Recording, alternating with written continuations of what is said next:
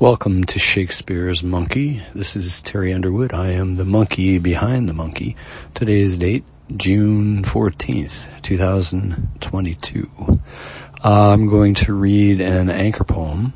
And as you know, that's sort of a jazz version with some improvisation. The anchor is in stone. It's published on Substack. You may want to pull up the anchor and so that you can see the imagery. I will talk from the imagery. You don't have to have it, but it might help you. Title of the poem is Find the Cost of Freedom Buried in the Ground.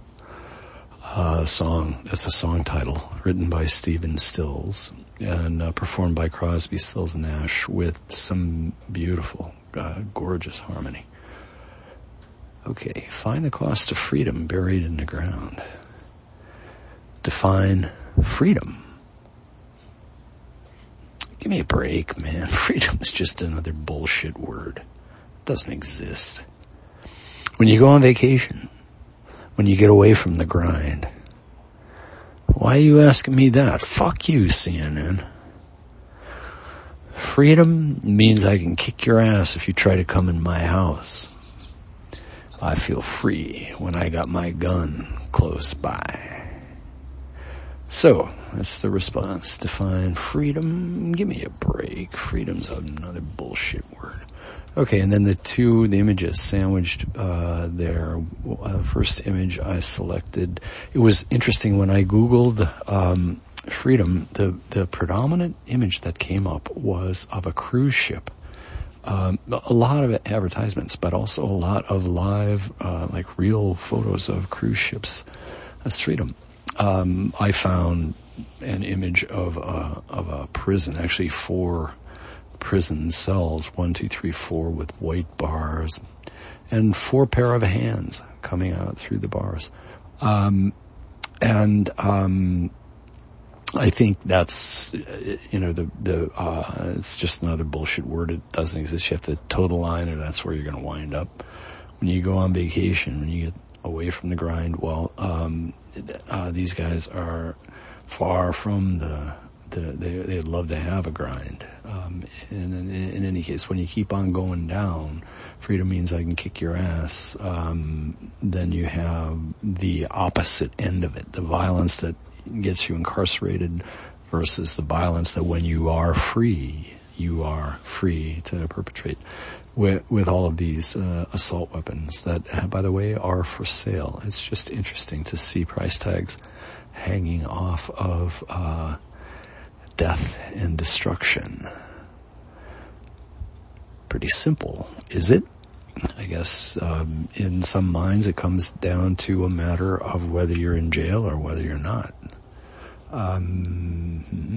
But there is a kind of a deeper level for those who would like to look at freedom, say from a legal perspective or an economic perspective, political perspective, historical perspective. And here we have in the image of a poster for a slave auction held in Charlestown, July 24th, 1769, to be sold, a cargo of 94 prime healthy Negroes consisting of 39 men, 16 girls, just arrived. From Sierra Leone by David and John Dees. And the images of Africans, looks like they're little children. That's sad. That's a sad image. And so much depends upon formal education. So if you begin to think about, like Kohlberg's levels of moral development, you have the selfish, essentially, those who are driven by pain and pleasure. Then you have the conventional, those who don't do it because their neighbors won't like them if they do, or are afraid they're going to go to jail or whatever. And then you have the actual maturely developed ethical people who operate one principle, and one of those principles would have to do with autonomy and freedom and dignity and human worth and all that. So much depends upon formal education. And I found this image that I thought was just precious. High school. Your time is structured by your parents and teachers. Versus university, you manage your own time. The university sure sounds like freedom to me. Your time is structured by your parents and teachers in high school. And, if you go back to the poster for slave auction, what is your time is structured by someone way beyond your time. And then if you go up to the first one, the prison one, your time is structured. So none of those people in those images or in the poster have freedom. The only freedom really is in the assault weapon. And then the university, you manage your own time.